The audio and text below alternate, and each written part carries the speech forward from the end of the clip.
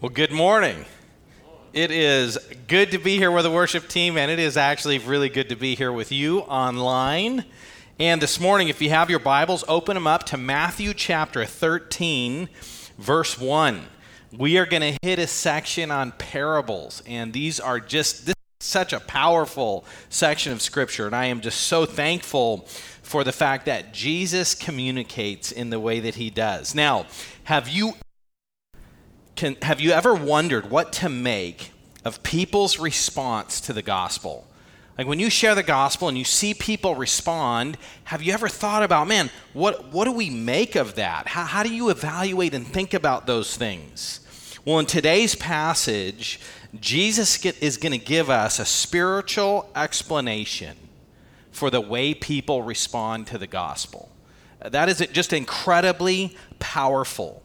It's something that really helps us because sometimes we can learn the wrong things from our experience. That's one of the things I love about Jesus when he sent his disciples out. They experienced various things. And he explained to them not only how to think about those experiences, but what they should learn from it. Well, Jesus is going to make sure in this passage that we learn the right things as we share the gospel and we see various responses. The second thing is that as a church, we really do, and as believers, we care about how people respond to the gospel. And when we understand why things happen the way they do, it helps us make the right decisions as we attempt to influence an outcome. We want to see people come to know the Lord. And so we need to be able to understand when people respond, what it means, what to pray for, and how to approach it. One of the most powerful things actually about this passage, yes, it is significant in thinking through our ministry, but this is actually a very significant passage in evaluating our own heart. As Jesus describes the responses to the gospel, it's important for us to consider how we are responding to the gospel. And it is just really important for us to help people as we come into contact with them. We are on a spiritual rescue mission.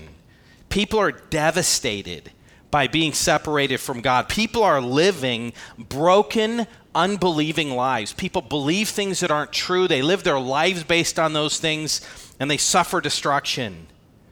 And we are there to help people, in a sense. We're there to help people win the spiritual lottery. We are proclaiming the gospel that results in restoration with the all-powerful, all-wise, all-loving God, the loving God of the universe. And we are teaching God's word. And that is the wisdom that leads to a life of spiritual blessing. So this is what God says about the value of a relationship with him. Proverbs 1:7 says this: the fear of the Lord is the beginning of knowledge, but fools despise wisdom and instruction. So wisdom is something that flows from understanding who God is and being in a right relationship with him. Psalm 119 verse 72 says, the law of your mouth is better to me than thousands of gold and silver pieces. The reality is that your standing with God is so much more significant, so much more valuable than if you were to win the lottery, millions of dollars. Being right with God is the most significant thing in life. And then living in light of that, living out the blessing that God intends. And that's the purpose of the church. The purpose of the church is to proclaim Christ, and that's to see people come to faith in Christ. And then the purpose of the church is to train believers. That's to see people walk in maturity, to live the way Jesus lived, to represent Christ in the world. And the church is here to love, encourage, and support one another. That's the reality, is when we come to Christ, we are never alone because Jesus is always with us. But not only do we always have Christ, which is by far the most significant thing, but we have the body of Christ. We have people to walk alongside us, to care for us, to love us, to encourage us, to teach us. God brings us into his family. And so that is very, very significant. As believers, we are never alone. And so this morning in our passage, the big idea is this. It's our job to be faithful to believe the gospel and to preach it. How people respond to our message is between them and God. And it is a reflection, mostly, not of us, not of the message. It is mostly a person's response is mostly about the condition of their heart. That is an important thing for us to understand. And we need to make sure, as we're continuing through our life and ministry, that we do not make too much of the messenger, which is ourselves, or the message.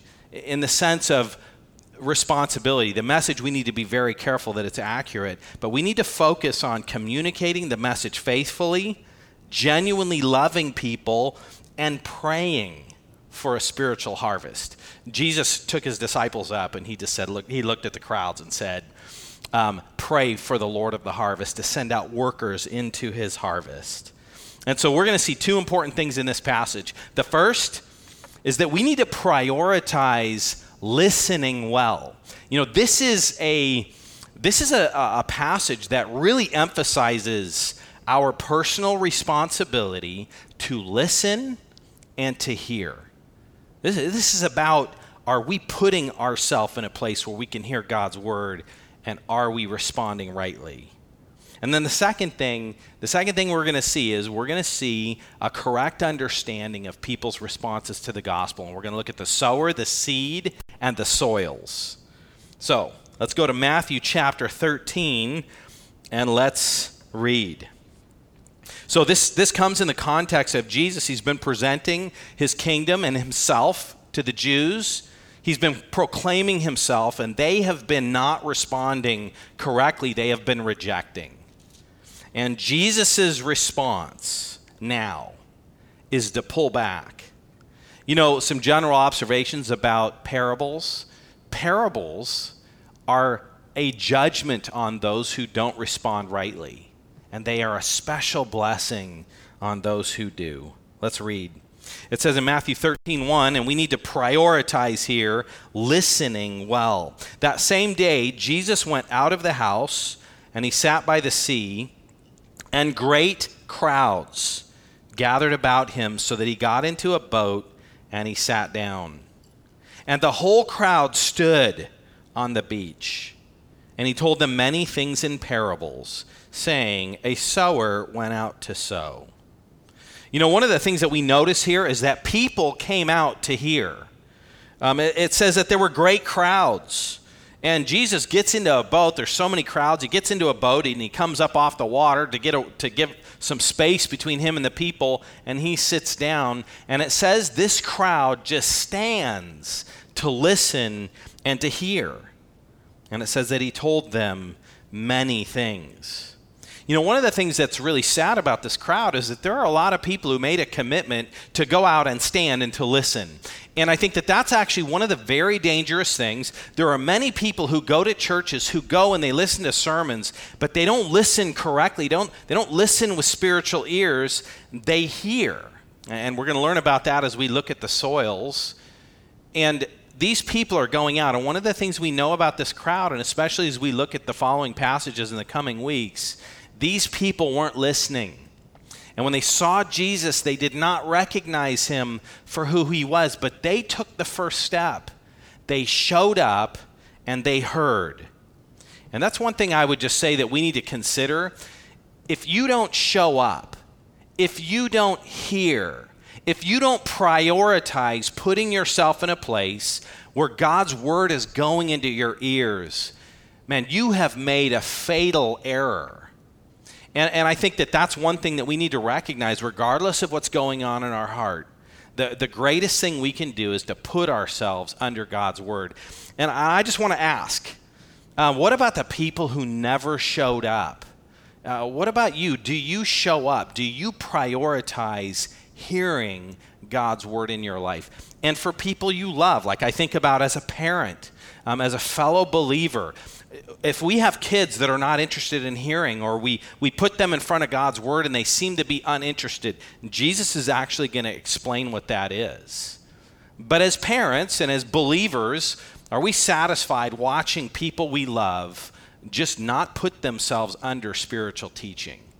It is a significant priority. When there's a person who's cold-hearted, when our kids don't seem to desire the things of the gospel, we need to put them under the teaching of God's word. And that doesn't mean that they'll respond rightly. But without God's word, you have no hope. And so we need to make sure first that we are putting ourselves under God's word. Here's the second thing, is that the message of Jesus' teaching, the message of the parables, was actually hidden from people. And so even those listening, because they didn't respond when Jesus talked clearly, he's just gone through the Sermon on the Mount, and he spoke and he taught them very clearly, and because they didn't respond rightly, Jesus said, okay, you've disregarded my teaching. Now I'm going to teach you in a way that you will not be able to understand.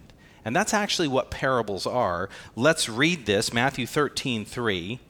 It says, he told them many things in parables, saying, a sower went out to sow, and as he sowed, some seed fell along the path, and the birds came and devoured them.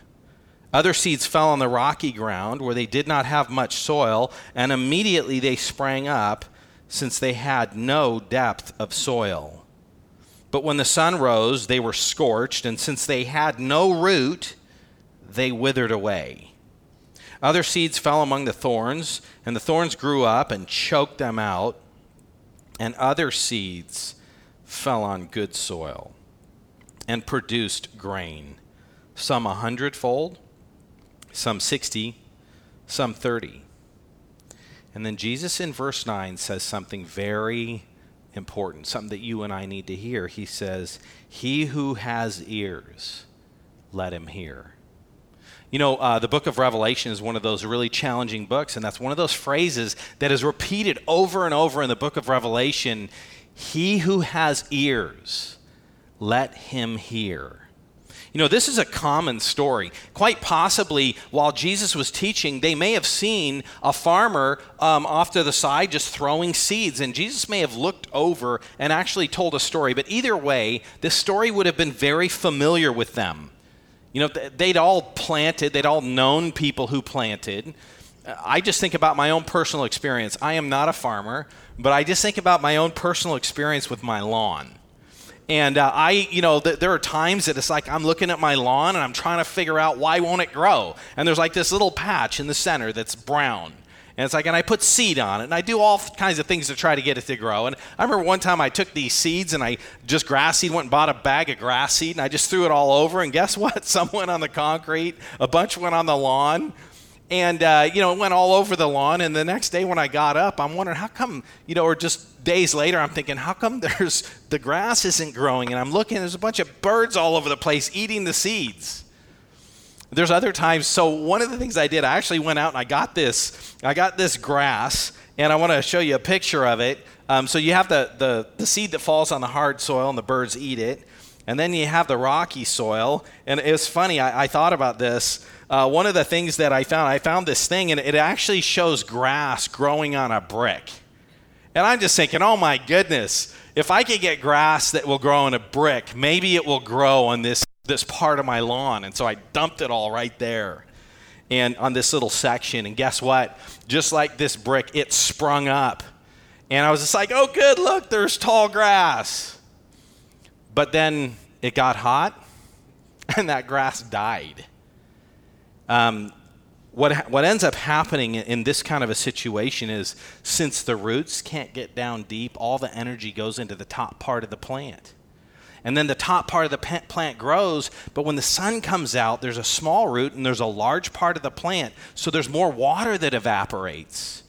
And actually the size of the plant above the ground is part of its own destruction. And so as we go through these stories, and as you just think about this story that Jesus is telling, it's this story about planting things. And the issue is that when Jesus tells this story, he just explains about planting. And then he says, he who has an ear, let him hear. You want to know something? Apart from Jesus' explanation, nobody would have any way of figuring out the spiritual significance of what Jesus is saying. I mean, it could mean anything. And that's all he told people, because they didn't listen when he spoke. You know, we are responsible to hear. And, when you think about this, God has blessed many of us. And so I'm just going to just talk to you for a second. If you don't know the Lord, I want you to think about every person who has ever shared the gospel with you. And I want you to know that Jesus sent that person to talk to you. And one of the things that happens is Jesus spoke himself to this group of people. Jesus has spiritually sent people to communicate his message. And one of the things is people think about how loving and gracious God is. They harden their heart toward him. They disregard his message. They disregard his messengers. Oh, yeah, you say that. Everybody has their own opinion. And they just reject the people who love them and who are bringing God's message to them. And I want you to know something. When a person loves you enough to share the spiritual truth with you, truth from God, and you disregard that, not only are you disregarding that person, more importantly, you are disregarding God. And that's one of the things that we see here. That potentially is an incredible missed opportunity. I was just thinking about some missed opportunities that have happened. In 1876, Alexander Graham Bell offered to sell his telephone to Western Union. And they said, no one would ever choose a phone over a telegraph. Let me just ask you a question. When was the last time you sent a telegraph? They labeled the device as idiotic. What a missed opportunity. In 1962, Decca Records said that guitar groups are on their way out, and they didn't sign this unknown band. They went on to say that the Beatles have no future in show business. In 1975, Kodak's engineer developed digital photography. In 1975, how many of you had a digital camera back then? And you know that Kodak went bankrupt in 2012 because of digital photography. They told their engineer, "Now we don't want this. Just keep it quiet." And now Kodak, once a powerhouse for cameras, now focuses mainly on ink cartridges and photo paper. Did you know that 12 publishers rejected Harry Potter? Can you imagine the people who tossed that from their desk and said, "Get out"? I mean, they got to feel like idiots. In 1999, Excite chose not to buy Google for $750,000. 1999. Have you even heard of Excite? Today, Google is worth $498 billion. In 2000, okay, I got to stop this list, but in 2000, Netflix offered to sell to Blockbuster. And Blockbuster said, "Oh, no, this is a very small niche business." Well, Blockbuster closed in 2013. Today, Netflix is worth over $194 billion. And Facebook had an opportunity to hire 2 programmers. And they said, "No, thanks, we don't want to hire you." Well, that was in 2000. In 2014, they bought WhatsApp from those 2 programmers for $19 billion. And our last one, Steve Wozniak used to work for HP, and he was trying to get the company interested in his new personal computer that he was building. And HP said, "People will never use computers in their home." By the way, that's Steve Wozniak and Steve Jobs from Apple Computers. There was another man named Ronald Wayne, and he sold his 10% share in that same developing computer company for $800 $100. Today, 10% of Apple is worth more than $100 billion. Here's the issue with opportunity. When you pass up opportunities, sometimes they never come back. And actually, when Craig was preaching on the unforgivable sin, that's actually the unforgivable sin, is God giving people opportunities, the Holy Spirit working in their heart, people suppressing that, denying that. And the unforgivable sin happens when God says, I have offered this to you enough. From this point forward, I will not send people to you. I will not draw your heart when you hear the message. None of us know when that day is going to come that God's going to say, you've disregarded me enough. I think about this passage in Romans chapter 2, verse 4.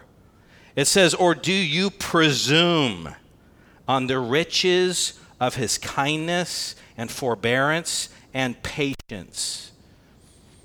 People walk around disregarding God, thumbing their nose at God's face, shaking their fists, saying, God, no, I don't believe what you said. I reject you. I don't care what these Christians are saying to me. And people just go along doing that, and no lightning bolt strikes. They continue to function, and that just results in this presumption.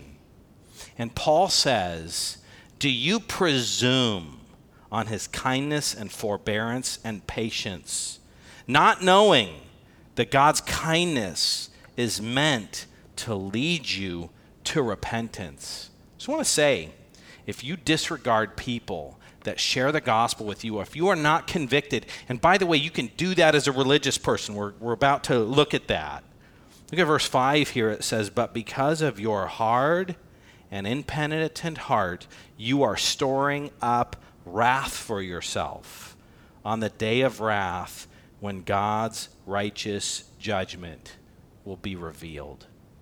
There's a day of wrath coming. And the sad thing is, that day comes for every single person. The moment you leave this life, there are no more chances. But for some, even while they live this life, they have disregarded God so much that the Holy Spirit stops working in their heart. And while they may hear, they don't hear. While they see, they don't see. And I just want to say to you, if you're a person who has been rejecting God as he has reached out to you, as you have read Scripture, as people have communicated Scripture to you, if you have suppressed and rejected that, stop doing that before it's too late. Let me read these next section of verses here in verse 10. Then the disciples came and they said to him, why do you speak to them in parables? And he answered them, to you it has been given to know the secrets of the kingdom of heaven, but to them it has not been given. See, the disciples listened with open hearts, and so God gave them more. And the crowds that suppressed and rejected and were interested by but didn't bow their knee before God's word, he said, you don't get to hear anymore. Verse 12, for the one who has, more will be given, and he will have an abundance. But from the one who has not, even what he has will be taken away. This is why I speak to them in parables, because seeing they do not see, and hearing they do not hear. Look at verse 14. Indeed, in their case, the prophecy of Isaiah is fulfilled that says, you will indeed hear but never understand. You will indeed see but never perceive. For this people's heart has grown dull. With their ears they can barely hear, and their eyes they have closed. And then it's actually a judgment.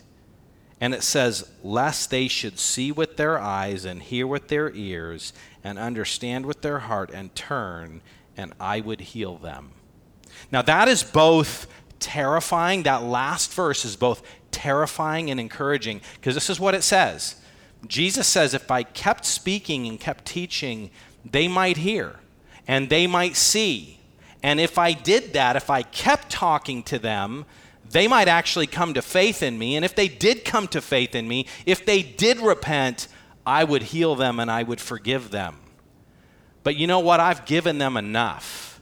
and I'm actually not going to give them anymore. And it's not that I couldn't reach into their heart and save them. It's that I gave them enough, rejected it, and now I will speak to them no more. Remember when he talked about the Jewish cities and he said, if the miracles done in these Jewish cities had been done in Tyre and Sidon, they would have repented in dust and ashes. But guess what? God didn't do those miracles then for them, because what he gave them was enough. They disrespected him. They dishonored him. They suppressed what he said, and he said, okay, no more. And there are plenty of people in this world who over and over, they hear God's word and they reject him, and they count it as nothing rather than falling on their face before a holy, loving, righteous God.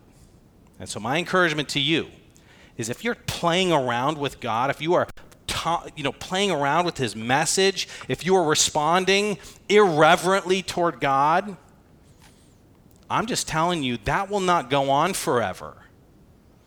We never know when our last moment will be. We never know when God will turn off the spiritual lights. And this, by the way, should give us a sense of incredible urgency as we share the gospel with people. I just want to read this from Proverbs chapter 1. It's powerful. These words are shocking. Proverbs 1 verse 24 says, because I have called you and you refuse to listen. Verse 26, I will laugh at your calamity. I will mock when terror strikes you. Verse 28, then they will call on me and I will not answer. They will seek me diligently and they will not find me. Verse 29, because they hated knowledge and did not choose the fear of the Lord. Middle of verse 32 says, the complacency of fools will destroy them, but for whoever listens to me will dwell secure and be at ease. If you reject the believers in your life that share the gospel with you, that point you to God's word, that talk about your need to be reconciled to God, you are a fool. Missing a bigger opportunity than any of those people that I listed. And so we need to make sure that we strike while the iron's hot. That when we're given an opportunity, that we take it, because opportunity doesn't knock twice. And we actually need to be the kind of people that if spiritual opportunity is not knocking, we need to build a door. If you're not responding, put yourself under God's word. If you have kids who aren't responding, put them in a place where they can hear God's word. Chapter 13, verse 16 says, but blessed are your eyes, for they see, and your ears, for they hear. For truly I say to you, many prophets and righteous people longed to see what you see and did not see it, and to hear what you hear and did not hear it. There are people in places in this world that when missionaries have showed up, they just responded. These tribes that somebody shows up and shares the gospel with them, and they just say, we have been waiting for you. Places where there is no gospel. There is no one to share the truth of the gospel. And here at the United States, you can go to the internet and get a podcast. You can flip on the TV and watch people preach. You can listen to the radio if anybody does that anymore. You can watch TV. There's a church on almost every street corner. And here in the United States, people just drive on by and pursue empty things. We need to make sure that we are listening well. So here's a second thing that we're going to see here, is that we need to correctly understand different responses to the gospel. We're going to look at verse 18 through 23. And I just want to say about this, there are whole ministries, whole churches that are very large, that have disregarded the specific teaching in this passage. Their whole ministry model is built on a theologically deficient perspective of the gospel and of salvation. I just want to tell you, I have met many Christians who their life, their ministry, their evangelism does not take into account what Jesus is going to say here. They look at things happening in life, they look at people's responses to the gospel, and they actually learn the wrong message. They learn the wrong lesson. They respond to what happens in the exact wrong way. And for you and I, if we want to have an effective evangelism ministry, we need to actually read what Jesus said. We need to think about it. We need to pay attention to it. And I'm just going to tell you, it removes all kinds of pressure from life. It makes things so much more simple as we think about what God has called us to do in the lives of the people around us. It actually decomplicates it. So let's look at this. It says here then, verse 18, the parable of the sower. When anyone hears the word of the kingdom and does not understand it, the evil one comes and snatches away what has been sown in his heart. You know, this is important here. Jesus says, hear then the parable of the sower. You and I are supposed to pay attention to this. Now, I want to just talk briefly about the sower. The sower later in our passage is actually identified as God, and ultimately, anytime anybody hears the gospel, they're hearing it from God because he sends people. And sowing is a serious thing. One of the things that it says here about the sower is he just throws the seed everywhere. There's no criticism of the sower. Jesus doesn't say, hey, the sower threw the seed in the wrong place. He doesn't say anything about the manner of the sowing. He doesn't say, well, the guy flicked his wrist wrong. He was supposed to take a bigger thing. It's just saying the guy just takes the seed and throw it. You want to know something? For many of us, we make way too much of ourselves in the process of sharing the gospel. Did I say it right? Was my timing right? Did I say the right part of the message? You want to know something? Our responsibility is to spread the seed. Tell everybody you're around. So it's not about the sower. The response, we're going to find out, is about the soil. And sometimes we put way too much, we think much too highly of ourselves and our expertise instead of realizing it's just my job to tell people what God says. The second thing is the seed. It is the seed that produces the right crop. One of the things that is not said in this passage is, man, they threw the wrong seed. Obviously, the seed wasn't working. It fell on the road, and people didn't believe it. They didn't like it, so it's the wrong seed. Hey, let's genetically engineer a new seed. By the way, next week we're going to hear about a different kind of seed, and that different seed comes from Satan. It is not our job to try to figure out what message will be acceptable, to modify things, to change things. It is our job to throw out God's seed. He's the one who makes it. He's the one who designs it. And I've heard many people say, oh man, you can't say that to people. They would never accept that, or go around, try to do a survey and figure out what people want to hear. In many cases in our culture, we don't want to say anything about sin. We don't want to say what God says about sin and about judgment and about any of those things. That's all a part of God's message to help people realize this is urgent. Nobody goes through life deciding what's right and wrong for themselves. God has a standard of right and wrong that he will impose on every person. And that's actually the message of the gospel. Hebrews chapter 4, verse 12 tells us that the word of God is living and active, sharper than any two-edged sword, piercing to the division of soul and spirit, joints and marrow, and discerning the thoughts and intentions of the heart. Romans 1:16, I am not ashamed of the gospel, for it is the power of God for salvation to everyone who believes. James 1:21, receive in humility, receive the word implanted, which is able to save your soul.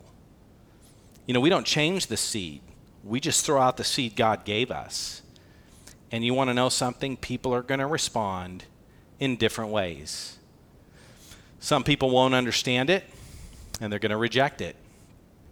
By the way, that not understanding and that rejection, that is every Hindu religion, that's every religion of the world other than Christianity is covered in the first soil. That includes atheists, people who say there is no God. It includes everybody who's figuring out their own truth. If you figure out your own truth, you are in soil number 1. This is what it says here to soil number 1. It says, when everyone hears of the kingdom and does not understand it, the evil one comes and snatches away what has been sown in his heart. This is what was sown along the path. You know, the key things in that is, number 1, does not understand, and number 2, the evil one. It is impossible for spiritually dead people to hear and understand the gospel. 1 Corinthians 1 tells us that the word of the cross is foolishness to those who are perishing. 1 Corinthians 2:14 says a natural man does not accept the things of the Spirit of God because they are folly to him. He is not able to understand them because they're spiritually understood. And what we realize is that this is a spiritual thing. It is Satan coming in and snatching away the word. You know, sometimes it's just satanic blindness. Sometimes it's distraction. You may be sitting in your living room right now, and somebody's in the kitchen banging away with pots during a sermon, and maybe somebody's there listening, but because this person's creating a racket, somebody who needs to hear the word of God is not hearing it. That is Satan stealing. If you're on your phone and you start getting all these pop-ups and then you click into a Facebook message, somebody starts talking to you just at the right moment. A lot of times that is Satan stealing the truth from your mind.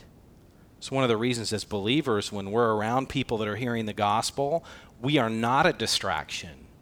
We sit, we think, we pray. We don't just sit to a person during a sermon who's preaching and just start bringing up random things, because we realize the importance of people hearing the word of God. You know, Paul talks about this, and it's interesting what he says here in 2 Corinthians 4:2. It says, we have renounced disgraceful, underhanded ways. Listen to this, we refuse to practice cunning. That's introducing our own wisdom, or to tamper with God's word. So Paul says, when I'm preaching the gospel and people don't listen, I don't tweak the gospel. Nope. I don't impose my own wisdom and start deciding what would be better for people. Absolutely not. He says, I don't tamper with the word of God, but by the open statement of the truth, we commend ourselves to everyone's conscience in the sight of God. Paul was open with the gospel. He just told the truth to everybody. That was his concern. Not how can I tweak this to make you listen, but how can I just tell what God's truth is?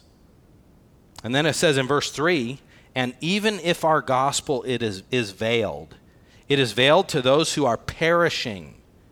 In their case, the God of this world has blinded the minds of the unbelievers to keep them from seeing the light of the gospel of the glory of Christ, who is the image of God.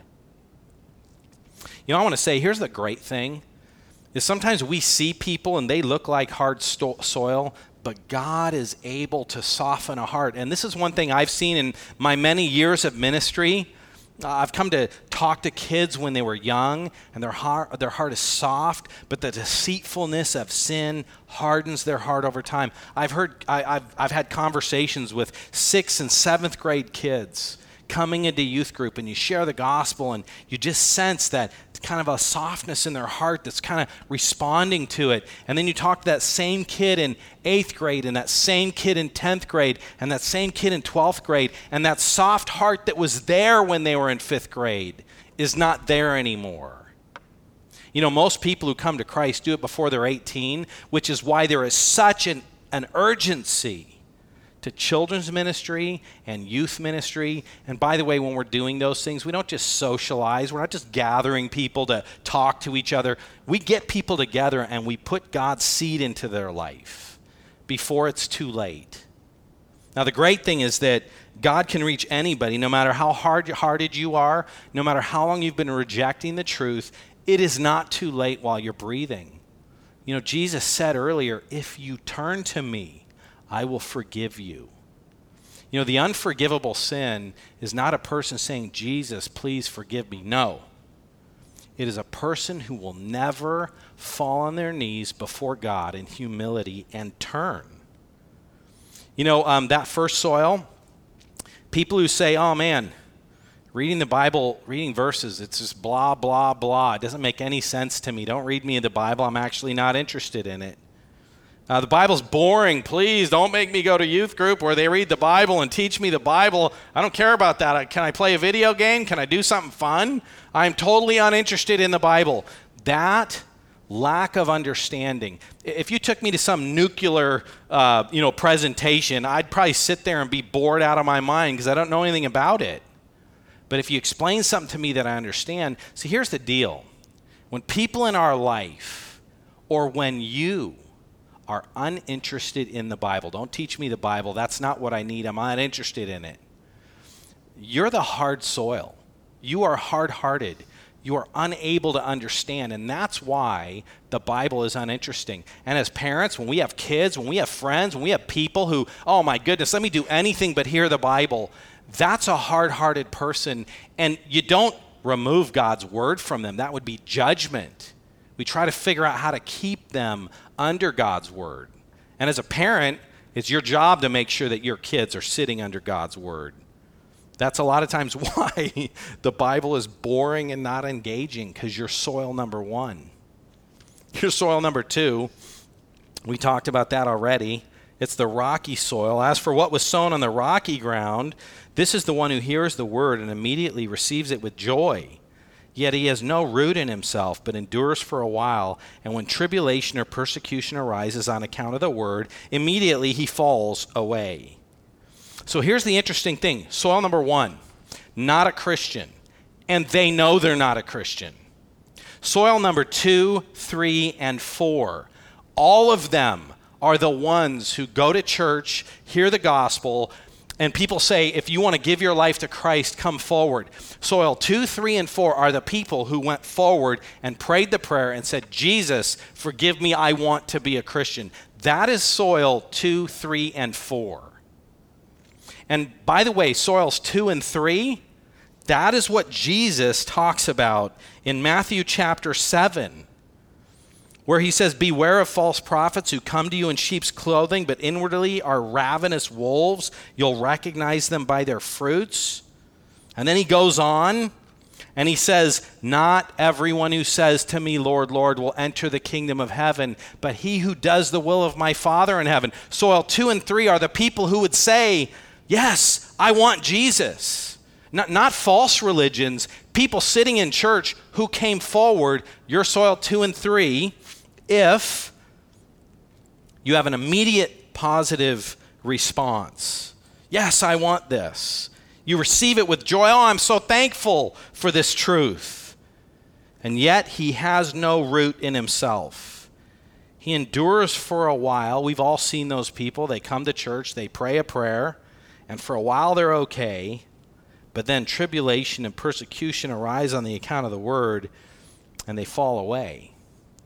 See, the Bible tells us in 1 John, or the Bible tells us that they went out from us so that it would be known that they were not of us. See, people who fall away, Revelation over and over, he who remains to the end will be saved. It is not that we earn our salvation by staying faithful. It's Jude chapter 1, verse 24 and 25 that says, now to him who is able to keep you from stumbling and to make you stand in his presence. God keeps true believers faithful. When a true believer faces trials and persecution and difficulty in life, they run to God. When Job was standing there and in one moment, everything he owned was gone, and every person in his life that he cared about was killed, except his wife, who tormented him. He fell on his face, and he said, naked I came from my mother's womb, and naked I will return. Blessed be the name of the Lord. When you're persecuted, when you face difficulty, see, believers and unbelievers, a non-Christian, a person who doesn't really know the Lord, but that responded good to the message, when those things come, they leave. When a true believer is struggling, he runs to God for comfort and for care. And this is the other thing. Not only does he run to God, but God runs to him. Think about Peter. Peter denied Jesus, and Jesus went and found him, and Peter came back to Jesus. People struggling who genuinely know the Lord turn to God for help. The ones who fall away don't know Jesus. That's what he says. 3, that's the weeds. As for the one who is sown among the thorns, verse 22,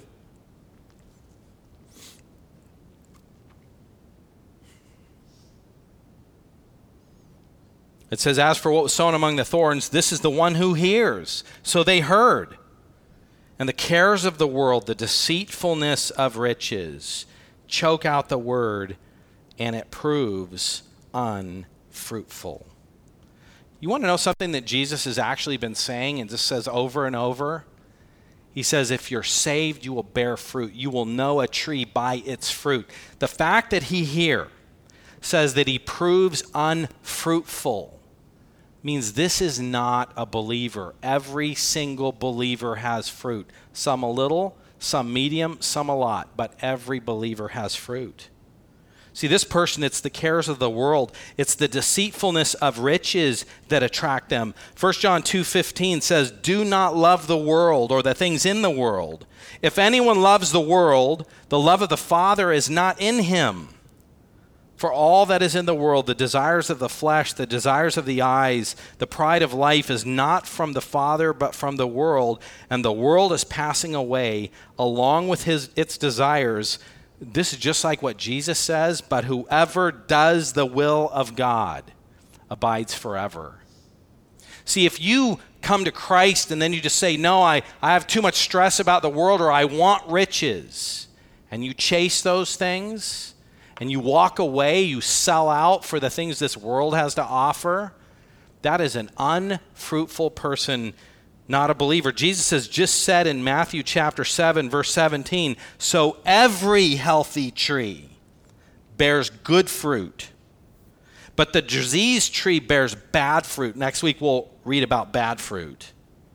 A healthy tree cannot produce bad fruit, nor can a diseased tree produce good fruit. And now Jesus is going to actually make a reference to hell regarding people without fruit. Look what he says here. Every tree that does not bear good fruit is cut down and thrown into the fire. Which tree? Every tree. Thus, you will recognize them by their fruits. Jesus says right here, it proves unfruitful. And then here's the blessing, the good soil. As for what was sown on good soil, this is the one who hears the word of God and understands it. The Bible tells us the Holy Spirit leads us to truth. When you teach a believer, they hear God's word, they understand it, it makes sense, they embrace it, they are drawn to it. If you're a person who, when you read the Bible, you just go, yeah, no, it doesn't make any sense to me, I don't understand that, and I don't accept this, and I don't accept this, and I don't accept this. That is the response of an unbeliever. True believers understand and embrace. And it goes on and it says, and he indeed bears fruit and yields in one case 100-fold, in another 60, and another 30. True believers bear fruit. So what is the fruit? Now you're thinking about, okay, well, what's fruit? Well, fruit is hunger for God's word. It's gravitating toward the truth. It is a love for God's people, wanting to be in Christian fellowship. It is a love for God that results in obedience. It is a conviction about sin. Psalm 32, David is sinning, living this wicked life. In Psalm 32, for a year, he says, your hand was heavy upon me. My body wasted away. Anybody who says I'm a Christian, lives in sin, happy about it, is not a Christian. Part of the fruit of being a believer, it's not that we don't struggle with sin. Romans chapter 7, the Apostle Paul talked about, I find myself doing the things I hate, but that's the key. Believers hate sin. So one of the fruits of being a believer, if you're in sin, is that you hate it. that you repent, you turn away from sin and back to God. Fruit doesn't mean that we live life and we're perfect and we don't struggle and we never wander, we don't have difficulty. But fruit is the result of a changed heart. 2 Corinthians 5:17 talks about this. It says, therefore, if anyone is in Christ, he is a new creation. The old has passed away, the new has come. All of this is from God, who through Christ reconciled us to himself and gave us the ministry of reconciliation. And then it goes on and just talks about how God does not count our sin against us. If you're a Christian, you've been given a new heart that will result in a new life. So the first soil, definitely not a believer. Everybody knows that. The middle two soils are the ones that Jesus was talking about in Matthew 7. And the fourth soil is the soil of true salvation. And that's what Jesus is talking about. For you and I, our job's to sow, not to try to pick the right soil. Our job is to sow God's seed, not try to figure out what seed we should be giving. And we should be evaluating the soil of our own heart. If you think about yourself, which soil are you? Do you abandon Christ because of trials or because of worldly desires? Or do you maybe struggle with those things, but you treasure Christ over all? We want to be people who bear fruit. Let me pray. Lord, thank you for your word. God, I pray that you would help us to understand well the gospel, that we'd take all the pressure off ourselves, that we would just love people, we would encourage people, that we would share your truth, that we wouldn't think it's our job to re-engineer the seed, but that we would just take your seed and we would toss it and we would pray. Lord, I pray that you would help us to work on our own hearts, to soften our hearts, to not allow ourselves to become hardened. God, help us to pray that God would soften the hearts of those who hear over and over and over and yet reject. God, bring people to faith in you and the blessing that comes from being your child. In your name, amen.